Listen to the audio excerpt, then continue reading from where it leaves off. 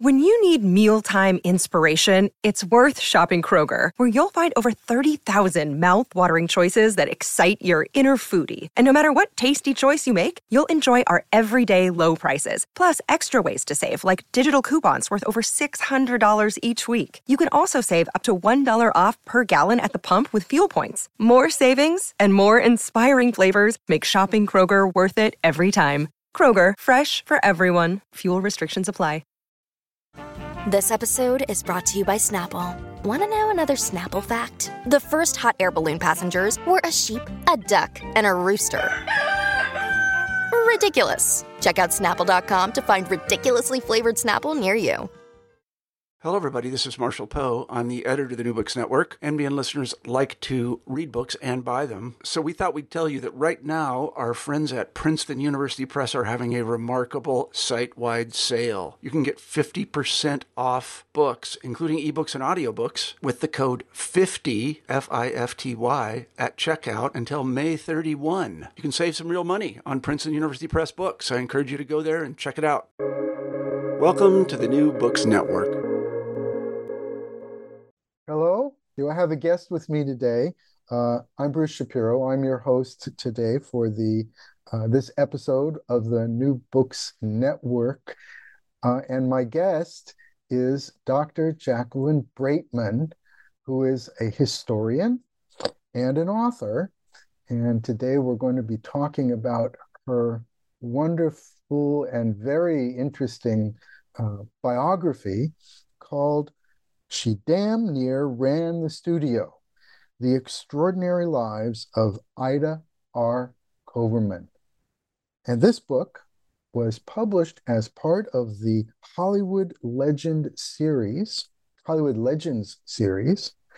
the University of Mississippi Press in 2022. So I'm pleased to welcome Dr. Braitman, and I would really love to know, when we were kids, this is, giving away that you and I know each other well, but when we were kids, we haven't seen each other for a long time. We both went to Hubert Howe Bancroft Junior High School. Did you ever think in those days that you would follow in the namesake of the great historian that was named for our school was named after? Never ever occurred to me. And now that I've heard you say, Dr. Braitman, please call me Jackie, because that's how we know each other. That's right. So, but I will say we had a teacher, I don't know if you had her, but I had a teacher in history named Tanya Burnett. And she took me to UCLA one evening because she was still taking courses. And I think that was deeply embedded in me that someday I would end up at that same library at UCLA. And I think she was the one who did it, not Bancroft. No. So, Jackie, you are a research scholar in the Women's History Center at UCLA, where you were also a lecturer and a research scholar. Can you tell us how you managed to get started in history, a little of your background, and maybe what you did before you discovered Ida Koverman? Well, I'm no longer affiliated with UCLA or the Center for the Study of Women, but yes, that was a part of my life when I was teaching at UCLA. I came to Ida Koverman through a circuitous route. I was doing my PhD dissertation at UCLA, and I was working on a biography of Catherine Phillips Edson, who was a progressive reformer in the early 20th century. And near the end, as I was finishing, another scholar in political science named Joe Freeman sent me an article, or sent me some reference to a woman named Ida Koverman. And there was a relationship with my subject, Catherine Phillips Edson, but it wasn't clear at the time. So I just sort of put it to the side. And then I wrote articles about women in California politics and the Democratic Party, liberal Democrats. And then I discovered Stanley Mosk, another liberal Democrat. And then through all of these, Ida Koverman somehow kept seeping through. And one day I finally decided I'm going to pursue this, but I wasn't going to pursue it without a contract, the book contract. And I introduced myself to a prolific author of film history named Tony Slide. He loved this concept of Ida Koverman, and he facilitated me getting a contract with University of Mississippi Press. And that's when I began in earnest. 6 years ago now, maybe 7 years now. I had only done some research. I had reached out to some surviving, people that I could email with, but that was many years ago. But I was able to interview the last surviving relative that knew her before she passed away, her grandniece. And so even that was a few years before I started in earnest on the book. So she'd always been in the back of my mind.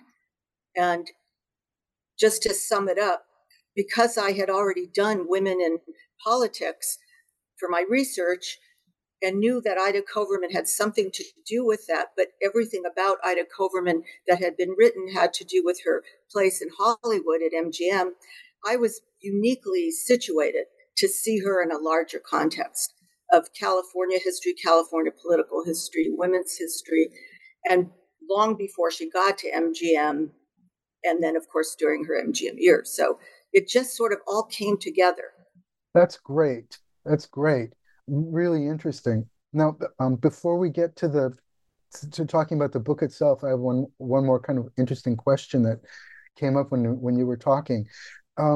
She's a really different perspective on California history than Edson was, and not a Democrat, and here really different perspective. So, how did that kind of affect you? Were you interested to find a different viewpoint, or what? Well, it was fascinating, really. Now, Catherine Phillips Edson was a Republican, but she was a progressive Republican. Ida Koverman was a conservative Republican. And the history of California politics before the Democrats kind of made a mark for themselves in the state, because it was largely a Republican state. But up until the 1930s, the Democrats hadn't really had much impact. It was a Republican state. But there was a contest between the conservative Republicans and the liberal progressive Republicans. And so one of the chapters is, long before people have been talking about finding the soul of the Republican Party now, I made that one of my chapter headings, because these two women, Ida Koverman and Catherine Phillips Edson, represent the tension going on in California and other states, but mostly California, because we had a very strong progressive Republican stronghold on the state, and Koverman represents the reaction to that. So again, it fit in perfectly with what my previous research had done, but yes, gave me a very different perspective. Yes, really, you really treat that for people who are going to read the book, and I hope many do. And She Damn Near Ran the Studio, you really give quite a strong reflection of their competition in politics at that time. But what you said just now clears it up a little bit for me, because I kept thinking, is she Republican or is she Democrat progressive? Because yes, this contest between the progressives and the conservatives was really important. So I want people to get a whole sense of what your book is about, but you divide her life up. You call it The Extraordinary Lives of Ida Koverman, and you divide her story up between three different, what you call iterations or incarnations of her life. Yeah, and she just to give people a sense, she was born when Ulysses S. Grant was president, and she passed away when Eisenhower was president. That's a long time, and it's interesting that our lives overlap just a couple of years with her life. So, can you kind of give us an overview of how you took that approach, and maybe take us back to where she began in Ohio? Well, I would say in terms of just to jump ahead to the point about how our lives overlap, I don't know if they do so much in terms of her life, but her legacy, clearly. And the fact that she was a local West Hollywood resident and lived on Laurel Avenue, where my elementary school was Laurel Avenue School. And then every part of the culture that we grew up with, Plummer Park, Hollywood Bowl, this is what comes to the top of my head. Aside from movies and all of that, I mean, this was part of our local culture. So yes, her life touched ours in many ways. Yeah. I was thinking about all those places, and they all, we got all kinds of pictures back in my mind when I was reading it. Anyway, continue. Yeah. So, what was the Wait, I was asking about how you divided up her life. Oh, right. The into three incarnations. parts. Okay. Yeah, and maybe take us back to where you began. Right. The reason that I wrote it, divided her life up, is because no one in her life, just like as a historian, the people interested in Hollywood didn't know anything about her life before MGM, and the people interested in Hollywood could care less about her political life. So I had a big challenge to write a book that would appeal to both people. But in her own life, the people in her own life didn't know anything about her previous life.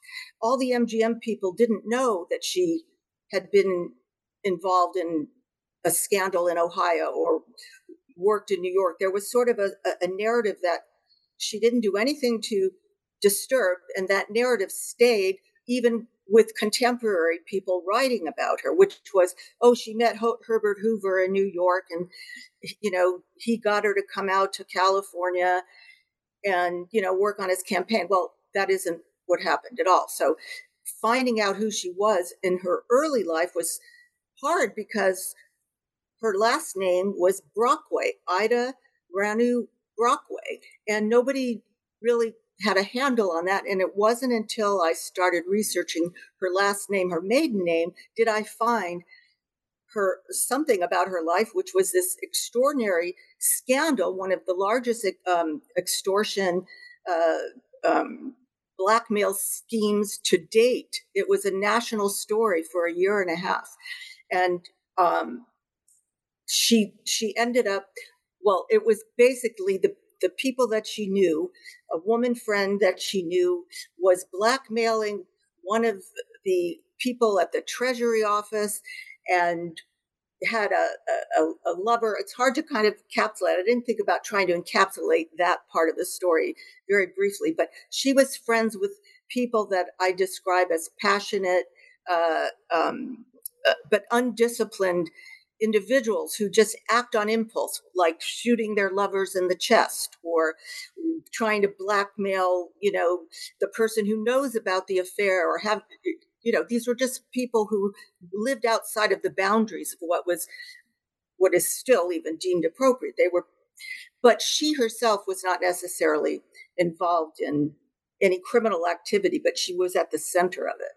Yeah, it was something to do with the railroads. You mentioned the big four railroad companies and a bribery scandal, and somehow somebody that she was close to was at the center of that, and then right. She worked for the U.S. Customs Office in Cincinnati, and the big four had a depot there, but they also had a treasurer, and so someone at the big four office was stealing money, but he ended up being arrested, and he was saying he was only stealing money because the lover of his colleague was blackmailing him.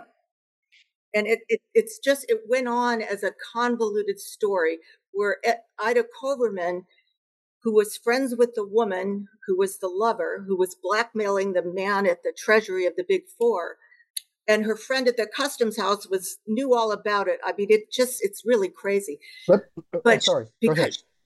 No, I was just going to say, but because Ida Koverman knew this information, and somehow the story came out that she was the one who notified officials, she was now a wanted woman. There was a warrant out for her arrest as a witness, not as a subject, but she left Cincinnati After talking to the district attorney, she left Cincinnati. Nobody knew where she was. There was a warrant out for her. She came back so that she would testify. And the testimony turned out to be not what the district attorney even told the press it would be. It would be sensational. It would be wild. So all of this was built up. But what was sensational was the testimony of the woman who was blackmailing, and just the drama of her coming into the courtroom as a kind of disheveled and very frail woman who'd just been taken through the ringer with the justice system. And I mean, even though she was blackmailing, she was also a victim to all of the machinations of the men around her. So the main guy was, just to check his name, is that the one called Warner? Yeah, Charles Warner. Charles He Warner. was the one who was embezzling the money from the Treasury. And was his name in those days? What year was it? Do you remember exactly what year it was? It got started around 1909 and then went through till the end of 2010, maybe 2011. And all of the people, not 2000, 1910. I'm sorry, 1909 to 1911, around there. But I mean, all of the people around involved in this were tried. So was his name, Warner? Was that, did people around the country know his name out of this scandal? Warner? Oh, yes, because this was Warner. This was in the press. Yeah. So everybody knew that name. Yeah. And they knew Koverman. I mean, I should say Brockway at that point. Because, they knew, in the movie, in the MGM movie, The Broadway Melody of 1929, the bad guy, and it's kind of a love story, but the bad guy, this kind of a rake, his name was Jacques Warner. And it never occurred to me that, maybe they, picked up on this guy's name and used it in the movie 10 years later. It's possible, because one of the close allies of Ida Koverman was Nellie Kelly, and there was a movie called Nellie Kelly with Judy Garland. So I don't know, if I'd even take it further, because Ida Brockway married Oscar Koverman, and it's kind of interesting that the Oscar is named Oscar, even though everyone credits the Margaret Herrick of the library. I made a case that it's very possible the name Oscar came from Ida Koverman. Like, what about Oscar? Who knows? Nobody really the knows. Academy Award statue, the Oscar, came, and her husband's name was Oscar. Yes, let's go there for a minute, because that's another really interesting. I don't want to leave stuff too much, because the scandal thing was really interesting, but this is also very interesting about her life. Her husband's name was Oscar, and tell us about when did she marry him, and what happened to that relationship? Apparently, she knew this gentleman. I don't know how well, but there's some indication just from news clippings that they had known each other, but I don't know if it was only in Ohio or in New York. But at any rate, right after her testimony in the Cincinnati case of Charles Warner, she disappears from any historical record. And it turned out she married Oscar Koverman in 1910. And usually what happened in that period is her name by custom should have become Ida Brockway Koverman, so that she could still have been identified by her maiden name, but she kept her middle name and dropped her maiden name. So she became Ida Rano Koverman, and Brockway was nowhere to be found. So that's particularly why this is the first incarnation that no other lives of hers know about this, because she literally dropped her maiden name. Like, for example, Catherine Phillips Edson. Phillips is her maiden name. She married Edson. So that was very typical. But that's why I think that must have made it very difficult for you to find all this out about her, not having that bit of information to start with. Right. No, once I found Brockway, I mean, I knew Brockway was in there, but once I really started looking for Ida R. Brockway, that's when all of this, I mean, I had no idea about this scandal.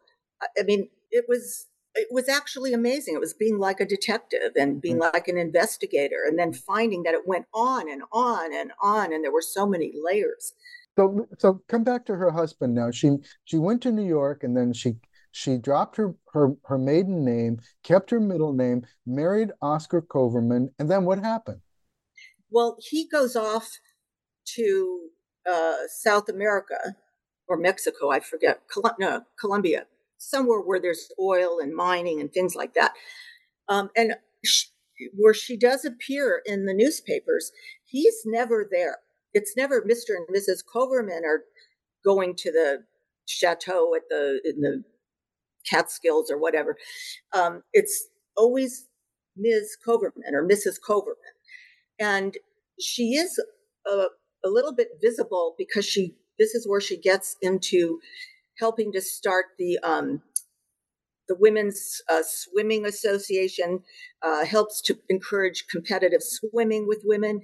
So her name is in the press, but and there's a whole community of swimmers that are training now for the Olympics. Women were not allowed to train to compete in the Olympics, but through her, not just her, but many other women involved in promoting women's swimming, by 1920, women were able to compete in the Olympics in swimming. So from 1910 to 1920, you can see her activity involved in organizing swimming and promoting swimming, but Oscar's never around. And the Shelbourne Hotel in Brighton Beach or near Coney, I don't know where it is, New York. But anyway, the Shelbourne Hotel is where in those early days, women were staying and swimming to practice. So she was very involved in that community.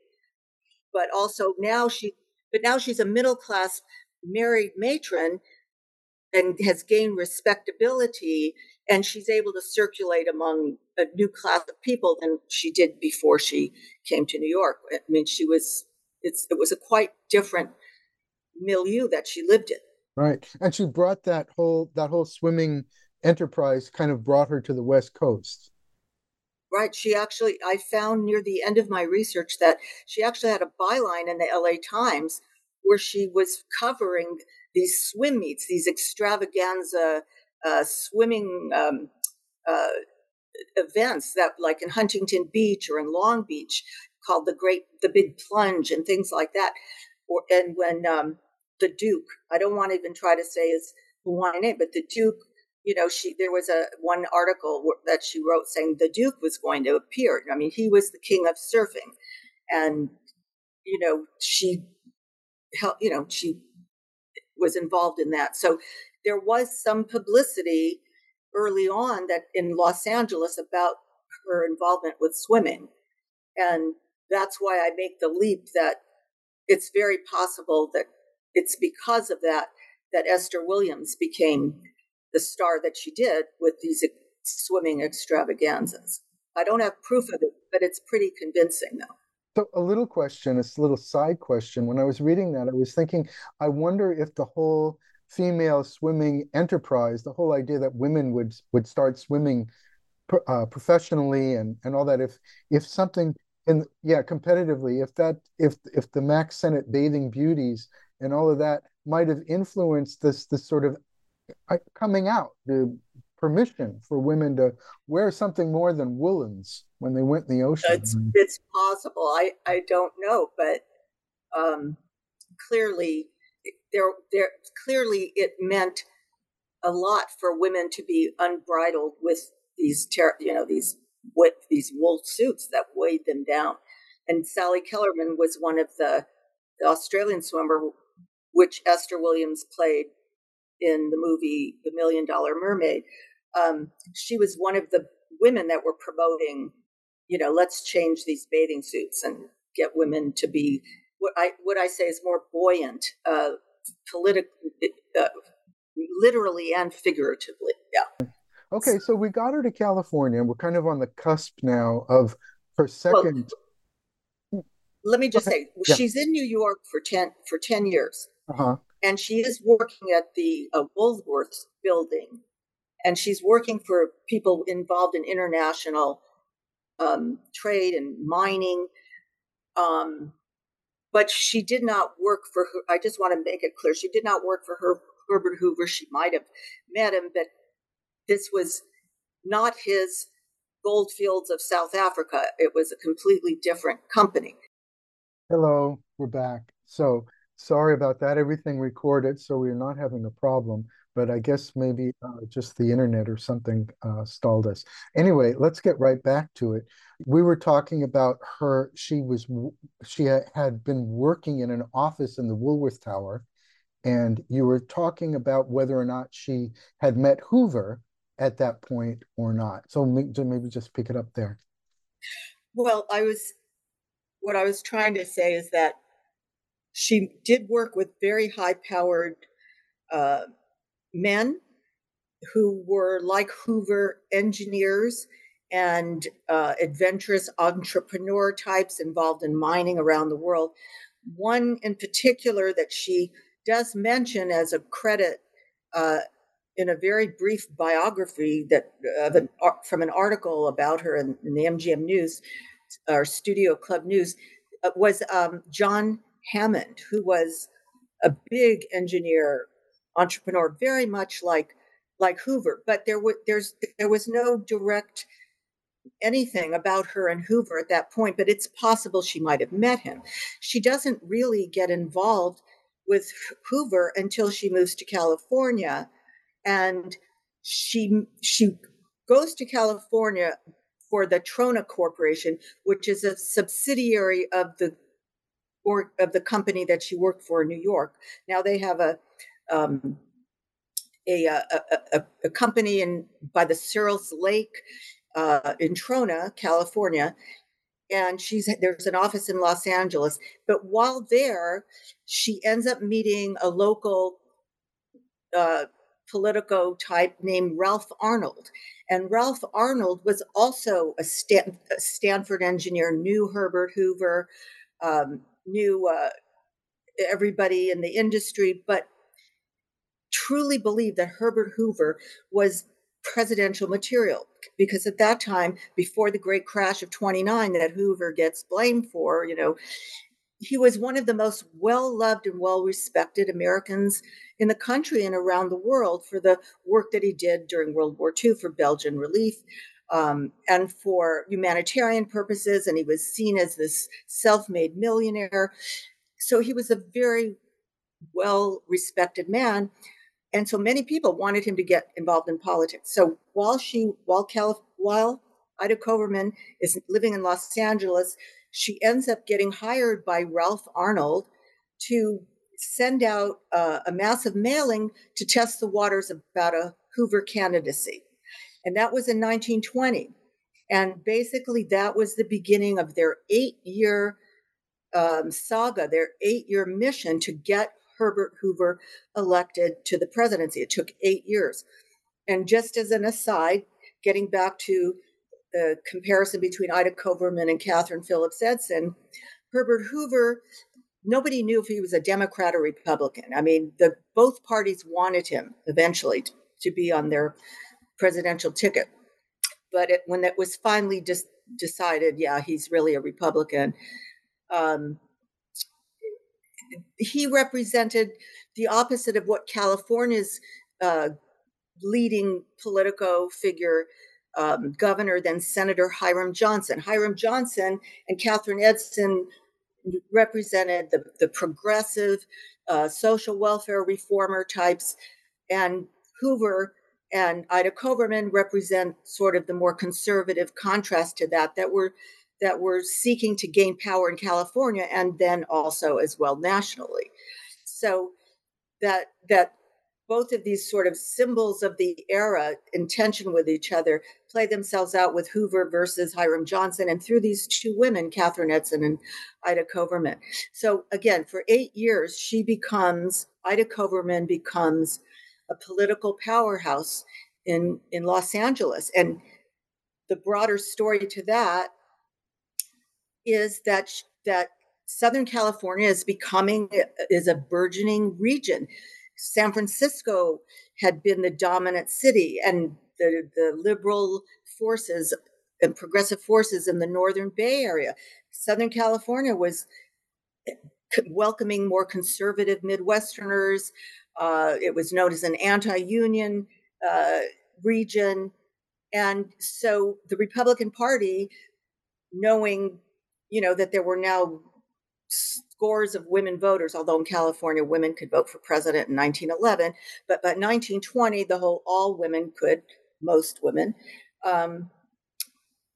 So Ida Koverman and her close allies, it was their mission to bring conservative Republican women into the party, as opposed to, let's say more conservative women into politics.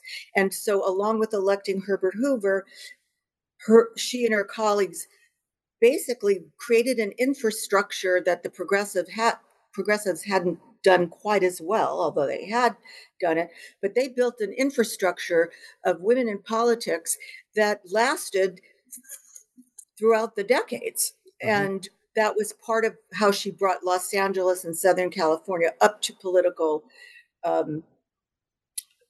power. Basically, as the region grew, she was bringing women into the fold and helping to increase the political power of the region. And the region was growing because the movie business had moved out there.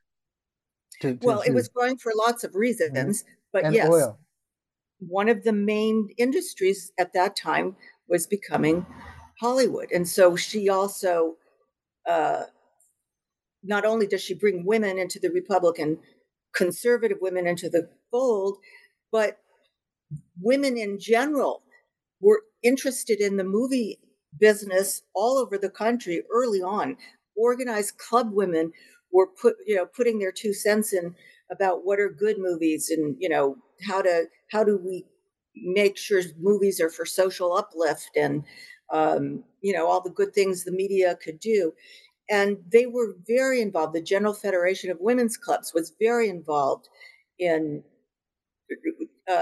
local theaters and local communities in there, wanting to they didn't want to stifle or censor so much as direct the way movies, the subject of movies, the themes of movies would represent their values. Yeah, that's very interesting. You touched on 2 things I want to ask you about. First, the rights of women and her orientation towards prohibition. Now, how is it that the feminists or even the women of the day were somehow in favor of prohibition? She was in favor of prohibition, right? Well, I don't have anything directly about her, but I do know that she did attend at least one prohibition convention because the assistant U.S. attorney, Mabel Walker Willebrand, talks about how Ida Koverman, is one of the good people and she supports prohibition. But I haven't found anything personally to support that. But the tie between prohibition and the women's movement is two things off the top of my head. One is it taught in organizational skills, lobbying, and political efforts and grassroots efforts, and street, as opposed to formal lobbying, but protests and things like that. But also the notion that alcohol was hurting families and hurting women, and men were getting violent, and children were suffering. So it was like anti-slavery in the mid-19th century. Feminism grows out of different movements, and they fuel each other. And so but I would not say prohibition was really a significant part of her life. Yeah. She also found herself in the political situation. Didn't she find herself dealing with yet another scandal having to do with oil and oil stock sales and things like that? Yeah, right. I'd forgotten all about that one, of that scandal. There's another scandal. She was superficially involved. And the reason I included that in the book, and I'll explain it in a second, is because when there isn't direct evidence from Koverman herself, and there really isn't, except for a handful of letters in the 1920s, a lot of it is by her associations that I'm trying to show how she was well connected in all of these events, even if she wasn't directly involved. Because before the big crash of 29 in Southern California, because of the oil industry, there were all kinds of selling of stock. I'm trying to remember the Julian Petroleum Company, even though the man Julian was no longer involved in it. There was overselling of stock. People were giving up their savings, but also moguls like Louis B. Mayer and Mendel Silberberg, people and lawyers, professionals. Everybody was investing in this, but the people who, obviously didn't have the ability to take a loss like the, elites did. A lot of people were really hurt because of the elevated prices of the oil, the guarantee of quick winnings. Everybody was investing, and when the stock prices dropped because it was so overinflated, it was like a precursor to the crash in a way. But why it's interesting to her is that she did get some stock bought by Ralph Arnold for her, as in part maybe for payment for her work, because they always had trouble. Once she began to work full time with him, she was always worrying about how she was going to get paid.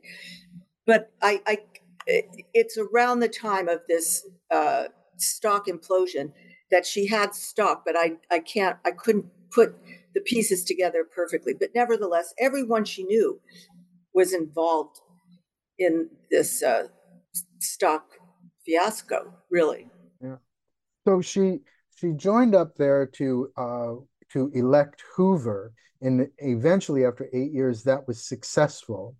And then once that kind of, I guess you could say, that once the celebration of all that, and he became president before the crash, then she had to kind of move along because her big work was kind of finished. So how did she get hooked up with?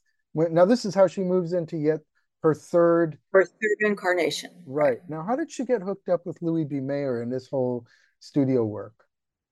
Well, Mayer apparently wanted to begin to get involved in local politics himself. But what I found in like just a pencil drawing in the Ralph Arnold papers that didn't make sense to me until later in my research. But there was a man named Rasty Wright. I don't know his real first name. I don't know if that was a nickname, but Rasty Wright, Wright. He was asked by Koverman to bring in someone to run a projector during one of their political meetings. And he brought Louis B. Mayer. And that is the only thing that I can say in terms of how and that was like, I think, 1924. I could be wrong on the date, but it was mid-decade. And then he got more and more involved in the party. But it seemed that Ida Koverman and Ralph Arnold would be eager to embrace Mayer because he had deep pockets and they were always short of money.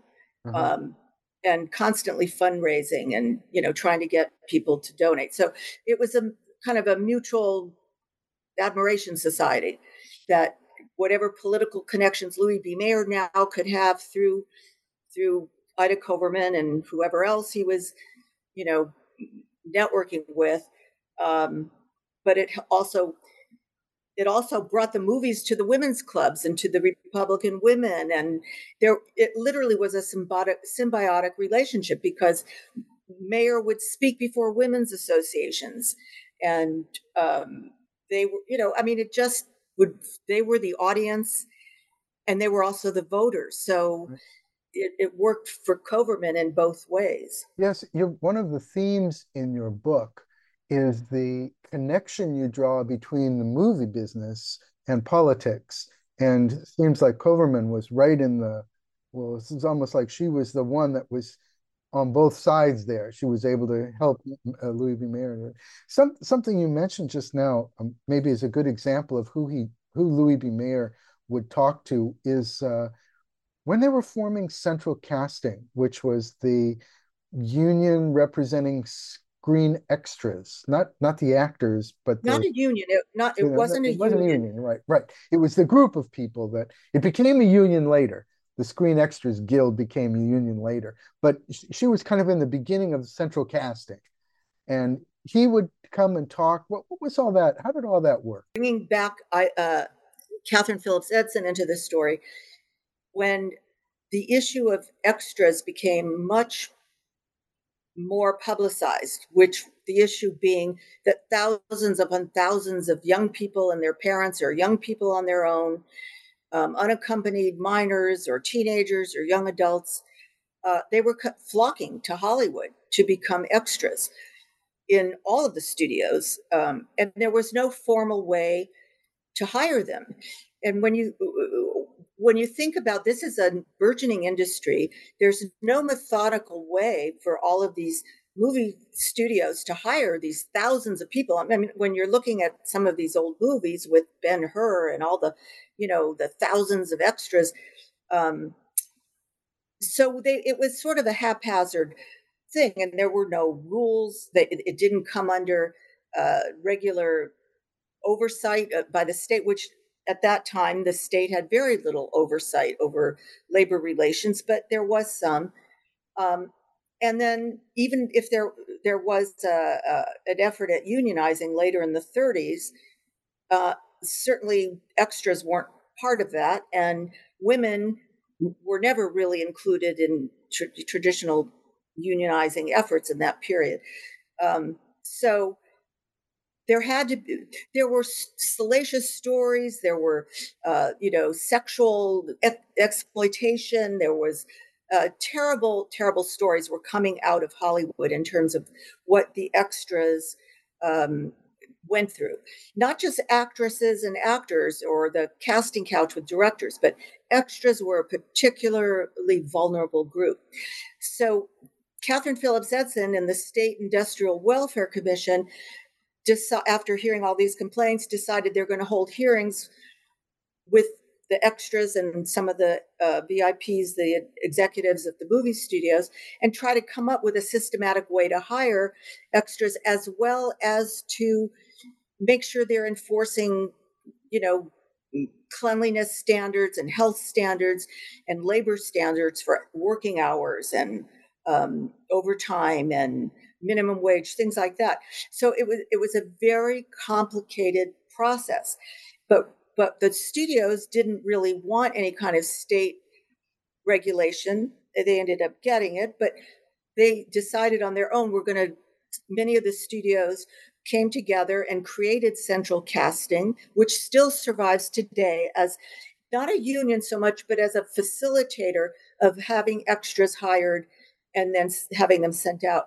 And so while Catherine Phillips Edson was holding these hearings where Louis B. Mayer testified, and where many extras testified, Beatson from MGM was trying to tell the state, well, we're starting this Central Casting and this will take care of many of the problems. So it became a combination of the state as well as the industry itself coming in to regulate and oversee. And the complication of this new industry was like, well, what is a full day? What if they're and do they get paid for coming for transportation? Do they get paid for putting on their costumes, or if they have to come in clothes? Wonder if it's a period piece and there's more time with makeup and costumes as opposed to, a contemporary piece. At what point is it overtime? At what point is it just their job to get there on time and show up? Or wonder if there's rainy weather on a live shoot. I mean, all of these, and again, you're talking about thousands of extras a day being hired on different studios and different locations. So the complexity of it was a challenge. And that Catherine Phillips Edson had a relationship with Louis B. Mayer because of these hearings it just was sort of fascinating to kind of put all of these things together from my previous research. And no one had ever even read these transcripts of Louis B. Mayer testifying, where he's also, he's amiable, but at some point when he feels like, well, if we don't reach a compromise, we'll just take business out of California. We don't need to be working at Cal, or, we don't need to keep women, because the Industrial Welfare Commission only had oversight of women and children, not men. Well, we don't need to hire women. We'll just hire men. I mean, there was this sort of threat always underneath that he could change at any time. Right. But a lot of what he said was really interesting. Like, what do you pay in the live theater? Do actors get paid for all that? I don't really know the answer to this. Do actors get paid for all the rehearsal time and then get paid for the theater? So Louis B. Mayer was making an analogy with extras and the real theater. At what point do we pay them before the actual production? So it was fascinating reading. So it was fascinating reading about it in your book, which is why I brought it up. That's a thing that we don't often, read about. And never before had I, read about that particular chapter. But while we're on this now, I want to try and get a little bit more picture of what she did in the studio, because there's a spot in your book where you say, oh, there's your desk and go make your job, or something like that. He had said. So what really did she do? She was sorry, before I let you answer, something else you wrote in there was that she was not alone in the business. I mean, there were women behind all the men who ran the studios. There were women who ran the men who ran the studios, or some quote like that you mentioned. What was really her job? Just to go back to what you had said earlier, once Hoover gets elected, and there's the inauguration, and the first night that Louis B. Mayer and his family and Ida Koverman are having dinner and stay over at the White House. I mean, to me, that was a very significant moment, symbolic moment of how important this woman was, as well as to, the relationship with Hoover and Mayer as well. But I mean, at that point, this would be March of 1929, right? Because now we have inaugurals in January, but back then they were still in March. And it was, what is she going to do? And Mayer had seen her operate in the local level in terms and in the election for Hoover. And he knew she was a smart cookie. And he knew she had connections all over Southern California and in Sacramento and in Washington, D.C. And there must have been some simpatico they felt with each other, because he basically said, come, I don't know if he said, come work for me, but what she says is, once he asked her, he said, make your own job. Do whatever you do. And that's what she did.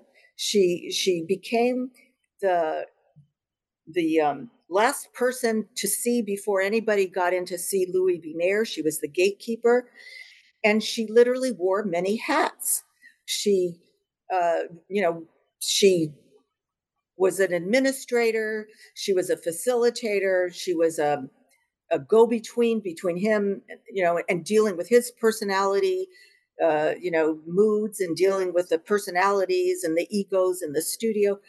But the most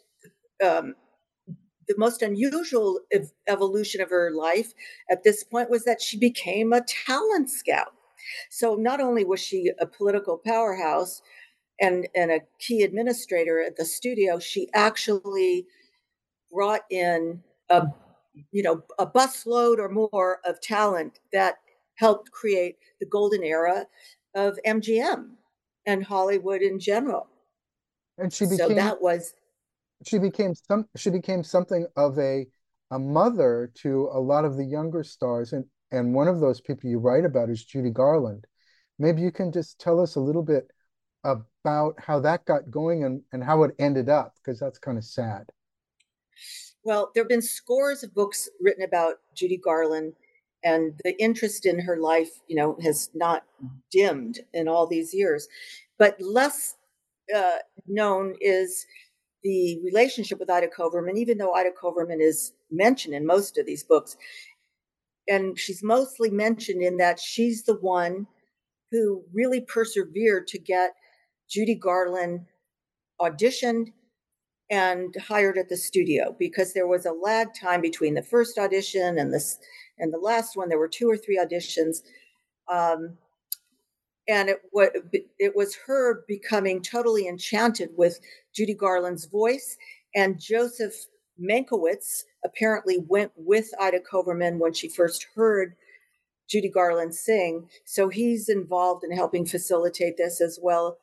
But at any rate, the story is that it was her perseverance that finally got Mayer to listen and told her to hire her and do whatever she wanted. So yes, I think she became a mother figure, surrogate mother figure. Even though Judy Garland's mother was around, she was a kind of volatile, overbearing woman. So Ida Koverman, I think Ida Koverman saw her as sort of her surrogate child more than Judy saw her as a surrogate mother. And it's by everything I've been able to glean, it was a very close relationship, a nurturing relationship. And when Judy was having trouble with her diet and her mood started to change, that Ida Koverman was, well, she was torn, really. She was the employee of Louis B. Mayer. She had an obligation to him, but she was also the mentor of Judy Garland, and she was a human being who felt for this young protege, this brilliant star, or soon-to-be star. So she had to balance her what she would do, basically, how far she would go to protect Judy and yet help forward her career on behalf of the studio. So there was a lot, I'm sure there was a lot of inner tension with Ida Koverman, but for many years it was a very close relationship. But as Judy Garland matured, aside from all the stuff that people have talked about for years, the troubles she had, emotional troubles, the diet pills and the weight and all of that, she was also turning into a liberal Democrat. And Ida Koverman was a conservative Republican who had conservative Republican actors and actresses surrounding her. And I believe part of the tension was, as Judy Garland grew to maturity and actually took, during the HUAC hearings, the House Un-American Activities Committee hearings, and many of the Hollywood liberals were very vocal about being opposed to those hearings, as was Judy Garland. I believe it was really a split, not just because Judy Garland was coming of age and maturing and rebelling against anybody who had helped her or hindered her. I believe there was a political schism as well, and that Ida Koverman's politics was no longer something Judy Garland could overlook or embrace. Not that she ever would have embraced them, maybe, but she couldn't ignore it any longer, because again, during the 50s, the late 40s and the early 50s, this is where, there's another Red Scare in Hollywood, basically, even before McCarthy. So, but certainly it gets going with McCarthy. So I think what has not been talked about is this political split, because just about every relationship Ida Koverman had in Hollywood and at the studio was politically aligned, as well as with the Christian Science faith. I don't know if Ida Koverman converted people, but it was pretty clear that the network that she ran in helped to nurture both science of mind and Christian Science, as well as conservative politics. And those went together, and Judy Garland did not fit in this mold. Yes, it's so I think that you touched on something that's very interesting.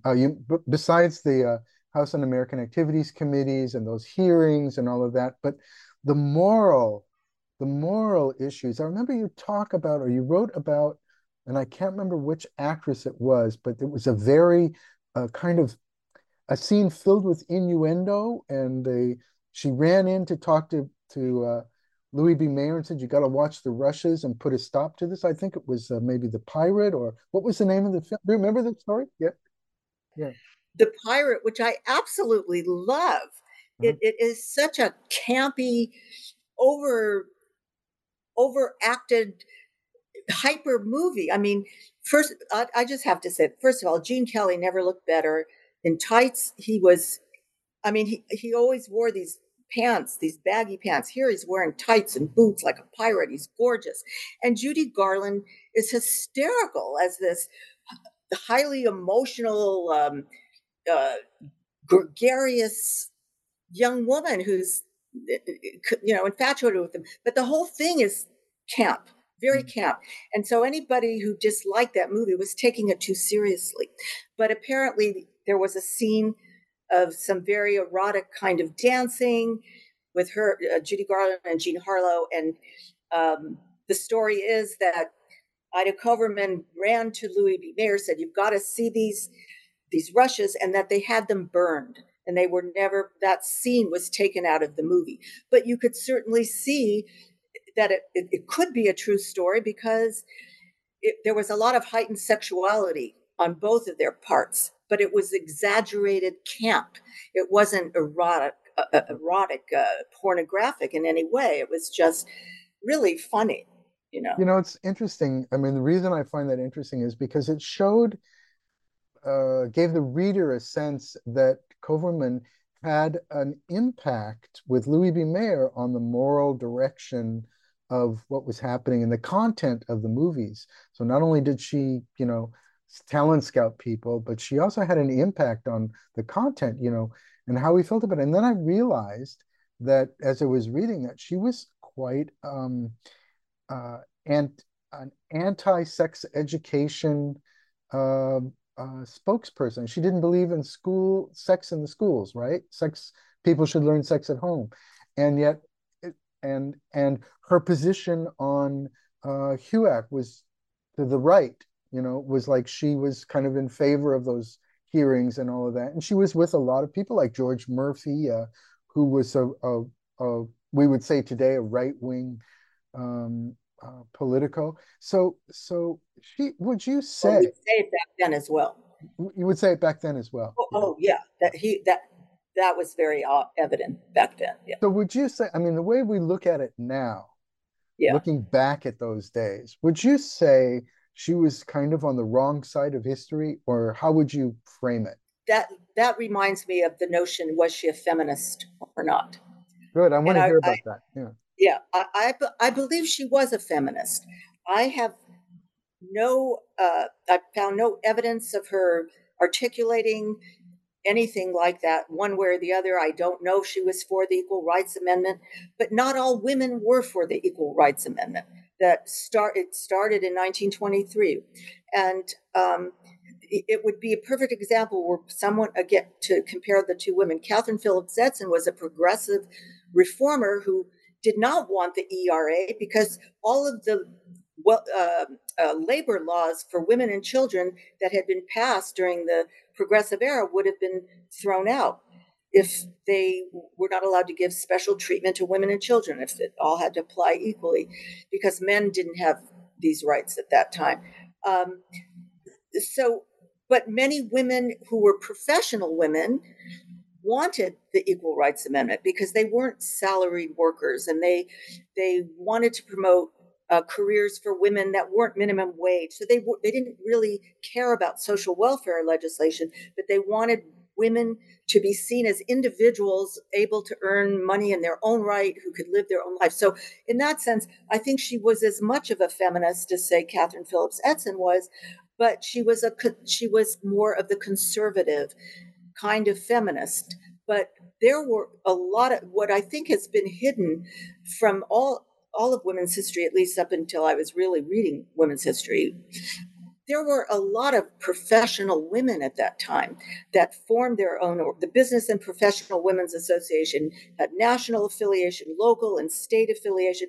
And there were lots of women who were feminists, but they weren't social welfare reformer, progressive type feminists. And so that's why I think in that sense, yes, Ida Koverman was a feminist, but was she on the wrong side of history generally in terms of her politics, in terms of her activism? I would say Yes, I think she was, in terms of my values and my growing up and my learned scholarly work, I would say yes. But she, like some of the people that are most abhorrent to us even today, she tapped into something that was very much a part of America then and now. This sense of individualism, this sense of uh, um, uh, not having to, like, deregulation, not having big government, anti-New Deal, all of these things, these similar ideas are embodied in much of the politics we see today. And so they, again, these two women uh, exemplify this tension between what is the role of government, what is the role of a society to care for others. It is a tension that we continually live with. And so Koverman provides another side, but again, only by association.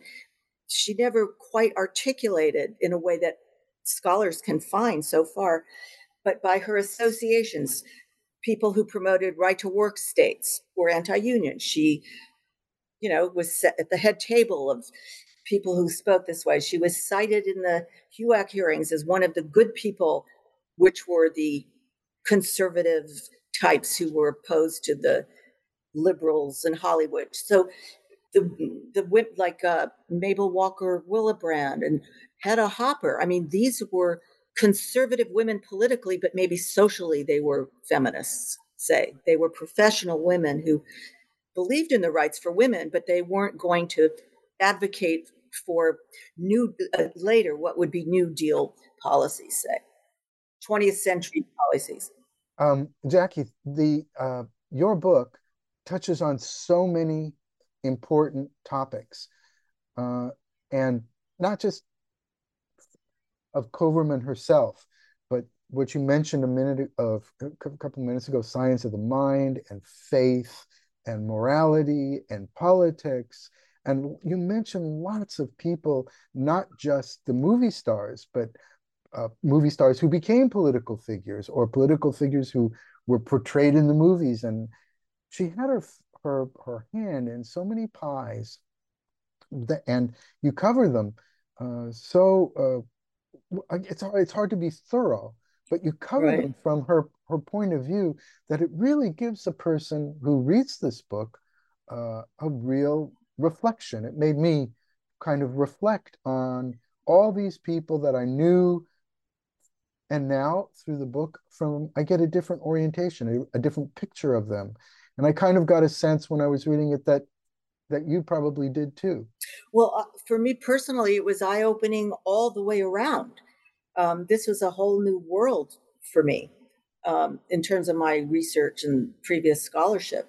So um, I have to say that Stephen Ross, a historian at USC, he had written a book years earlier called Hollywood Left and Right. And he did have a chapter on Louis B. Mayer and Ida Koverman. He had the most thorough discussion of Ida Koverman and Louis B. Mayer that anybody had had to that time. And I believe, and I do say it somewhere in my book, that I think what he's arguing is that Hollywood wasn't just the liberal bastion that everybody thinks it was, that there were a lot of conservatives, and then he does biographies to support his point. But what I try to show is that in the marriage of politics and Hollywood, it was Ida Koverman as the matchmaker. We have like a minute left on this Oh, session. yes, And I mean, you're absolutely correct. I made it encyclopedic because no one had ever done it before. I wanted to throw everything in there. yeah, well, you mentioned everybody like Jan Masaryk, who people don't even, the first president of Czechoslovakia. You mentioned the relationship between George Murphy and Chiang Kai-shek. You mentioned Ken Curtis. She found Ken Curtis, I think, as a singer. And I only knew Ken Curtis, he was a Festus. That's it. And I still see his face on commercials on MeTV. There's Festus. Yeah. Andy Williams. So I was trying to say that your book is so filled with references to so many people and so many interesting topics that we didn't get a chance to even touch on today. One of them being, as I think I mentioned to you, the Moral Rearmament Association. Is that what it was? Moral Rearmament Association? It was very interesting. Yeah. Moral rearmament movement, but yeah, yeah. Very interesting topic that touched on the whole morality issues, and I think people will find all of those things, like you mentioned, Science of Mind, very interesting. And again, I just want to say thank you for joining this New Books Network interview about this wonderful book. And just for the audience to let them know again, the book is called She Damn Near Ran the Studio, The Extraordinary Lives of Ida R. Koverman by Jacqueline Braitman, published by Mississippi Press in 2020. And it's a very well researched, it's loaded with notes, it's got a great bibliography. So I know people interested in history, whether it's political history, the women's history, or Hollywood history, will find this a very interesting read. So thank you very much for this great book. well, thank you so much for reading it and wanting to talk about it. And thank you. Just thank you so much, old friend. I really appreciate it.